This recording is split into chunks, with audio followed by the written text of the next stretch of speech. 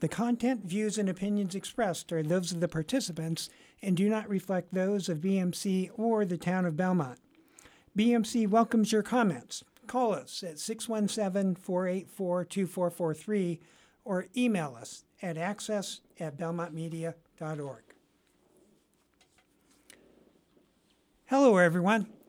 Welcome to today's edition of Community Conversations. I'm your host, Roger Colton. Today, I have invited all three candidates for Belmont's Board of Selectmen to join me. We are recording separate half-hour segments with each candidate. The three candidates are Tim Flood, Roy Epstein, and Jesse Bennett. The audio version of these podcasts will be available on the Belmont Media Center's website, belmontmedia.org, and a television version will be available not only on the website, but will also be broadcast multiple times on the Belmont Media Center's television stations. You can review the weekly programming schedule for Belmont Media at belmontmedia.org to find the day and time of the broadcast at the time most convenient to you. Tim, welcome to today's edition of Community Conversations. I know you've got a small business, you're busy, and I truly appreciate you taking time to come over and talk with us today. Thank you very much for inviting me. Before we really get into the meat of our conversations today, can you give us a brief introduction to who you are? Who is Tim Flood? Sure. Well, my name's Tim Flood, and I'm, of course, a candidate for the Board of Selectmen. I've lived in Belmont for about 7 years with my 7th grade daughter, Victoria, and my girlfriend, Casey. I graduated from Arlington High School, and after that, I joined the Marine Corps. I was in the Marine Corps about 6 years active, 2 years inactive. While I was active, I deployed for both the Afghanistan War and the war in Iraq. I had actually originally got out of my first 4 years, and then was recalled about a month and a half later. So I wasn't actually expecting to be recalled for the Iraq War. After that, after I got back from my second deployment, I shortly thereafter got into federal law enforcement, and I was there for about 4 years or so, and then decided to start my own business. And of course, that's East Coast Chipkeys here in Belmont. Okay, on Trapella Road. Correct. All right, let's let people know. It's on Trapella Road, right out of Waverly Square. It is 458 Trapella Road. Okay, thanks. We're going to talk about 4 substantive topics today. Sure. I'm going to ask about the budget, about capital expenditures, about the environment, and about town governance. We have a lot to cover. Sure. So as the town moderator tells us at town meeting every single year, when you give me an answer, give the headline first and then back up and fill it in. Sure. If you would, please, that is. I'll do my best. Okay. Let's start with the town budget. Last August, the Collins Center forecasted a $2.3 million deficit in fiscal year 2021, which begins on July 1 of 2020. I don't want to talk about the budget generically. What I do want to ask specifically is this. Just a couple of years ago, Belmont voters approved an operating override that allowed a property tax increase. And at the time of the override, there were folks who said that there was a substantial potential for financial savings in Belmont's budget. Do you agree that there is room for financial savings? And if so, where might those savings arise? Absolutely not. The reason why I say that is we have about $150 million in liabilities currently for our pension and OPEB, and we haven't been taking proper steps to pay that. And when you take that into account and you actually look at the budget that I've read about 2 weeks ago, it's showing us about $16 million negative. So if we're saying that we have ability to have extra money somewhere, we're not showing it on the books. And the reality is, if it's not on the books, we don't have it. Okay. When the town passed the operating override a few years ago, The belief was that it would last a few years, and we've squeezed some extra time even beyond what was originally expected. When would you expect there to be a need for another operating override? No later than 2021. Okay. It's already pending. The selectmen, I think, are starting to acknowledge that. To be honest with you, I don't recall what meeting I was in recently, but it was referenced in the meeting that it's very likely it's going to be by 2021. And I think that's after looking at the budget myself, I don't think there's a question about that. And when we say 2021, just to you know what you're saying there, and I know what you're saying, but that means the budget year that starts in July of 2020. Correct. And would be the fiscal year 2021. Correct. Okay, let's. In a 2015 report to town meeting, the town's warrant committee reported that fire suppression constitutes nearly 90% of Belmont's fire department budget. In contrast, out of the 4,700 incidents that the warrant committee reported, only 2.4% involved actual fires. Another third involved emergency responses by an ambulance, and another 20% involved life support transport. Given that data, how do you react to the notion that perhaps it's time for Belmont to move to a combined public safety department rather than having a separate fire department and a separate police department? I would say, as far as combining the two departments, are you asking if we're looking to combine physical locations or functionality of both? Functionality. I mean, the police have a completely separate mission than your fire department. So realistically, to try and merge them, I don't think is something that is viable, quite frankly. They have two separate. I mean, of course, fire department has multiple locations throughout the town to be able to respond quickly, and police, obviously, as a general rule, they'll stage vehicles throughout the town to be able to respond quickly. But again, their roles are two separate entities and two completely separate roles for the town. So I would say no, we can't merge that. Okay, let's leave the operating budget for a minute and talk about capital needs in Belmont for a few minutes.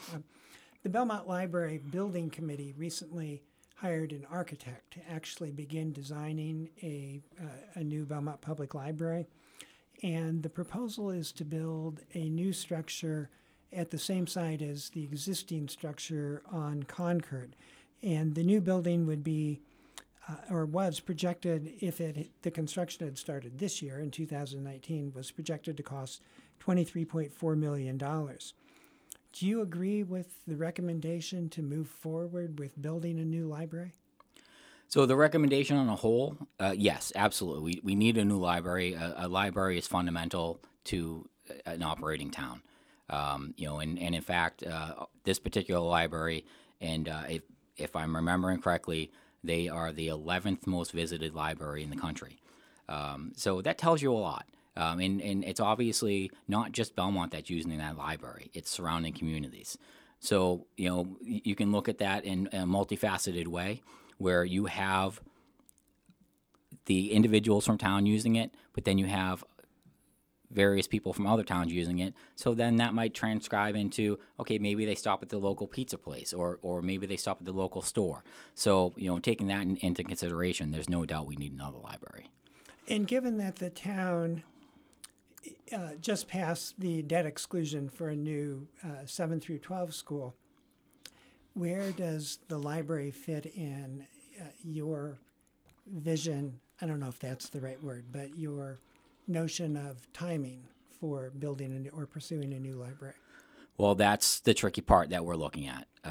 This is a very big project that we're going to be working on, multiple year project for the high school, and we're trying to put the police station at the same time and the DPW at the same time, and it's not realistic to have them going on at the same time. They need to be spaced out more properly. When you're looking at having a debt exclusion, you have to properly space those out because they come due. So the reality is, if you don't space them out, you're going to put yourself in a position where you're not going to be able to pay something on time.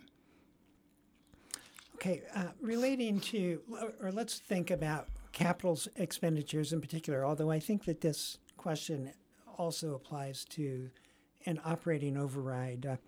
On the one hand, we have buildings that have to be replaced. We have to have a new school. We have to have a new library. We have to have a new police station. And those buildings together unquestionably are going to cost a lot of money. That's a term of art, a lot of money. On the other hand, we have Belmont residents who are often aged and who have often lived here their entire lives who simply can't afford to pay the increased property tax bill that's necessary to fund what needs to be funded. So on the one hand, the inability to pay doesn't make the need go away, but the need doesn't make the ability to pay any greater. Right. As a member of the Board of Selectmen, you're right smack in the middle of that. How do you balance those? Did that question make sense? Yeah, so I think so. Okay. One of the things that is unfortunate for the town is the maintenance plans that should have been put into place many, many years ago were not put in place or they weren't followed. And I can't answer if they weren't put in place or if they weren't followed. But the reality is, anytime you have a structure, and to include the brand new school that's going to be put in, you have to have a maintenance plan. And if you don't put the maintenance plan in the beginning, then you can't anticipate your long run. It's something that should have been done a long time ago. It wasn't. So now, unfortunately, we have to address it. And what has tended to happen through the years is things get kicked down the road. And the reality is everything's coming to a head now. Okay. And how do we help people who can't afford to pay? So, or do we? Maybe I shouldn't assume. Sure. I think the reality is we want to help everyone. I think that's human nature. But I think we're in a position, and it pains me to say this, I think we're in a position where we can't help everyone. And we have to say, you know what, this is our budget. This is where we're at. This is what we can do. And we can't overspend because we've already overspent in the past. So we have to nip it in the bud now and say we have to take austerity measures now, get us back to a level playing ground, and then move forward. So it's going to hurt people right now. And unfortunately, it's not the people that are acting now. It's what wasn't done in the past that's making them react now. Okay. Let's talk about the environment for a few minutes. Not too long ago, the U.S. Environmental Protection Agency released its assessment of local water quality in the Mystic River watershed. And the EPA found that of the Mystic River's 21 communities, Belmont's waterways in particular were in horrible shape. One of the primary sources of the offending pollution, the EPA said, is, quote, uncontrolled urban stormwater runoff. Now, nearly all state and federal programs that provide grant money to help local governments upgrade their stormwater systems require a matching local dollar amount. But because Belmont's current system of funding its stormwater system is through rates, and rates aren't considered to be an adequate source of matching funds, Belmont can't access those state and federal dollars. Given all of that, would you support the creation of what's called a stormwater utility, a specific assessment to help fund stormwater controls? Yeah, I would. I've already been, I've said that publicly before. Realistically, that's the only way. Again, because we're in debt, and we've been in debt for a long time, for us to address everything that we need to address, I don't see a way, and maybe someone can suggest something to me, but I don't see a way to do it without having a fee. Okay. In May of 2000, let's change areas of the environment a little bit. In May of 2016, the state's Supreme Judicial Court ruled in the case Kane v. Massachusetts Department of Environmental Protection that the state has not done enough to meet the mandates of the state's 2008 Global Warming Solutions Act, which requires Massachusetts to cut its greenhouse gases 25% below 1990 levels by 2020. SJC Justice Robert Cordy described the language of the Global Warming Solutions Act as unambiguous.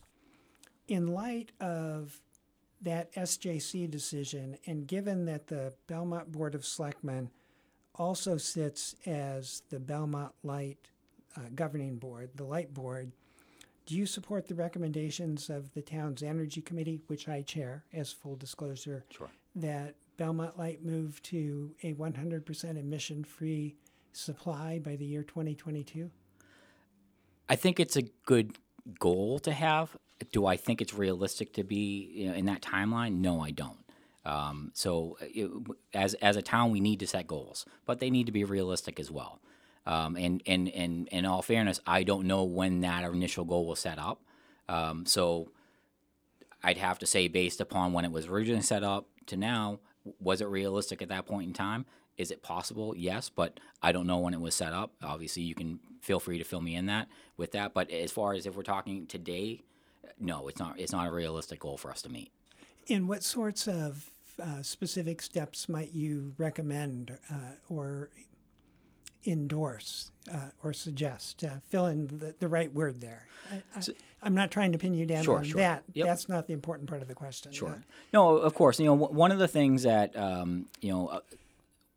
when you're in a position like this, a lot of people look for you for answers, and the reality is you don't have all the answers. We have a lot of great volunteers in this town, and we have a lot of committees that are tied into volunteers as well.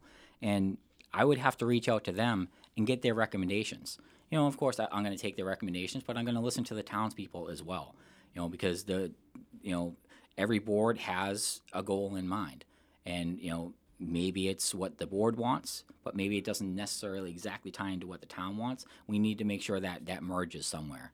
But at the end of the day, questions like that, there's a reason why we have boards, and there's a reason why we have volunteers. Okay. Finally, I'd like to talk about town governance for a couple of minutes. There has been a substantial concern over the past few years now that the job of being a member of Belmont's Board of Selectmen is just too big for a person who is, for the most part, an unpaid volunteer. One aspect that seems to receive particularly short shrift is the job of being a member of the Light Board, which runs the Belmont Light Department. Would you support or not support separating the Light Board from the job of the Light Board from the job of being a member of the Board of Selectmen?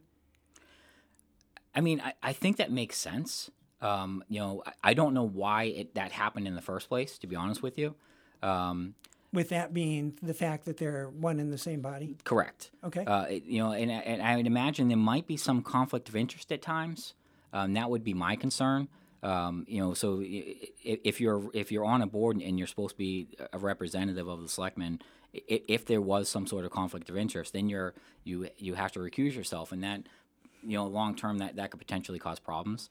That's the only thing I can think of offhand that would be a problem. But it seems to me that we have enough people that are interested in volunteering or coming on a board and working on a board that I think we should be able to spread load that a little bit more. And do you have opinions about, there are currently conversations going on about whether some elected positions should instead be appointed. Belmont's got a lot of elected positions. Right. Yeah, there's the treasurer and the library board and the cemetery commission. Do you have any opinions about whether those should remain as they are or whether they should be made appointed or hired? Well, my concern about any type of appointing is who's doing the appointing. If you have a truly neutral board doing the appointing, then there's not an issue. But if that board's not a neutral board, then that appointment can be cause of question. When you're doing a vote arguably, that's going to give you the most neutral ability to have that spot filled by someone that's going to speak on behalf of the entire community. Now, Patrice Garvin, the Belmont Town Administrator, recently filled a new position in town government. So we have, for the first time ever, a town budget director. Given that we have a budget director now for the first time ever, in addition to having a town administrator, how would you view your I don't want to personalize this, how would you view the interaction between the Board of Selectmen and the town administrator and the budget director as far as the preparation and presentation of the town budget? Well, I think the open dialogue needs to be there. Everyone, you're supposed to work as a team. Everyone has their individual jobs, but you have to come together, have open dialogue, and make sure that you're all working in the best interests of the community. And as long as you're doing that, then you're doing everyone right. Okay. I want to. I worry sometimes that election campaigns get down in the weeds. They do. So, to an extent, people aren't listening to this to listen to my opinions, but Sure. I'm going to give it to you anyway. Excessively so. So I'd like to take you up 20 or 30 or 40,000 feet because former New York Governor Mario Cuomo once stated a quote that I've always loved. Cuomo said that you campaign in poetry, but you govern in prose. How do you respond to that? Or do you have a reaction to that? I'd like to think that everyone that is running for any elected position is running for the right reasons. I know I'm running for the right reasons. I hope the others are running for the right reasons as well. But I think the reality is sometimes, even if there are, I'll say, team members that have their own agenda as well. I'd love to say you're not going to see anything negative in campaigns, and I can tell you there'll never be anything from me negative. But do I realistically think that's going to happen over time? Yeah, of course I do, and that's why prior to starting, I had mentioned, once you're a public figure, you're a public figure whether you like it or not. And you said something that I can't let go by. You said that you're running for the right reasons. Right. What do you consider those right reasons to be? So one of the things that prompted me to actually get into the election, and as everyone knows, it was more or less last minute. I filed, in fact, on the last day possible. But I'm a business owner in town, and I'm also on the Chenery PTO for directory advertisements. And I've walked into every single business in this town, unless it was like in a home. And I've asked for advertising funds. Will you advertise in our book, and which supports the Chenery PTO, which supports the students of the town, of Chenery, excuse me. And so of the middle school, correct. And it was actually extremely surprising to me at the apathy that I received, and at times it was a completely negative response.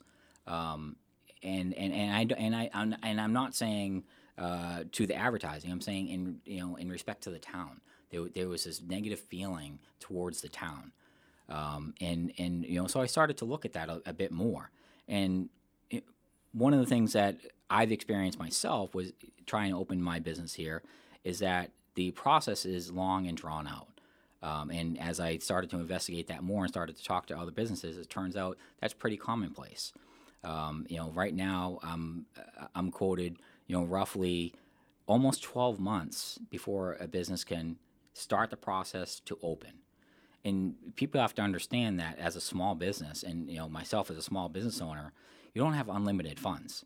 Sometimes it's paycheck to paycheck until you get things going, and it takes a few years to get things going.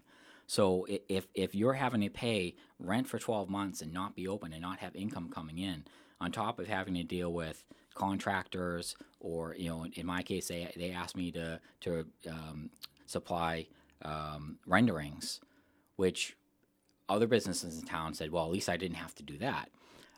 It calls to question if we need to address the whole process, and I think we do.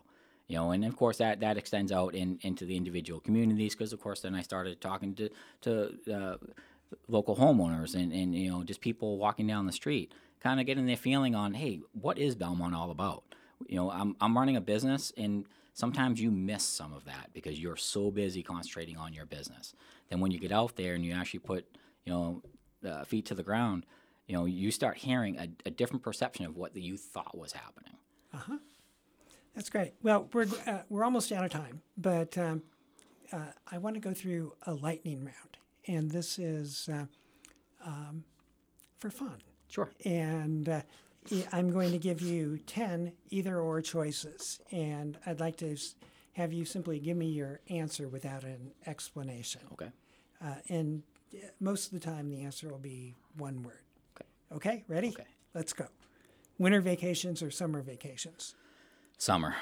Poker or chess? Poker. The Beatles or the Stones? That's a tough one, Beatles. Baseball or football? Football.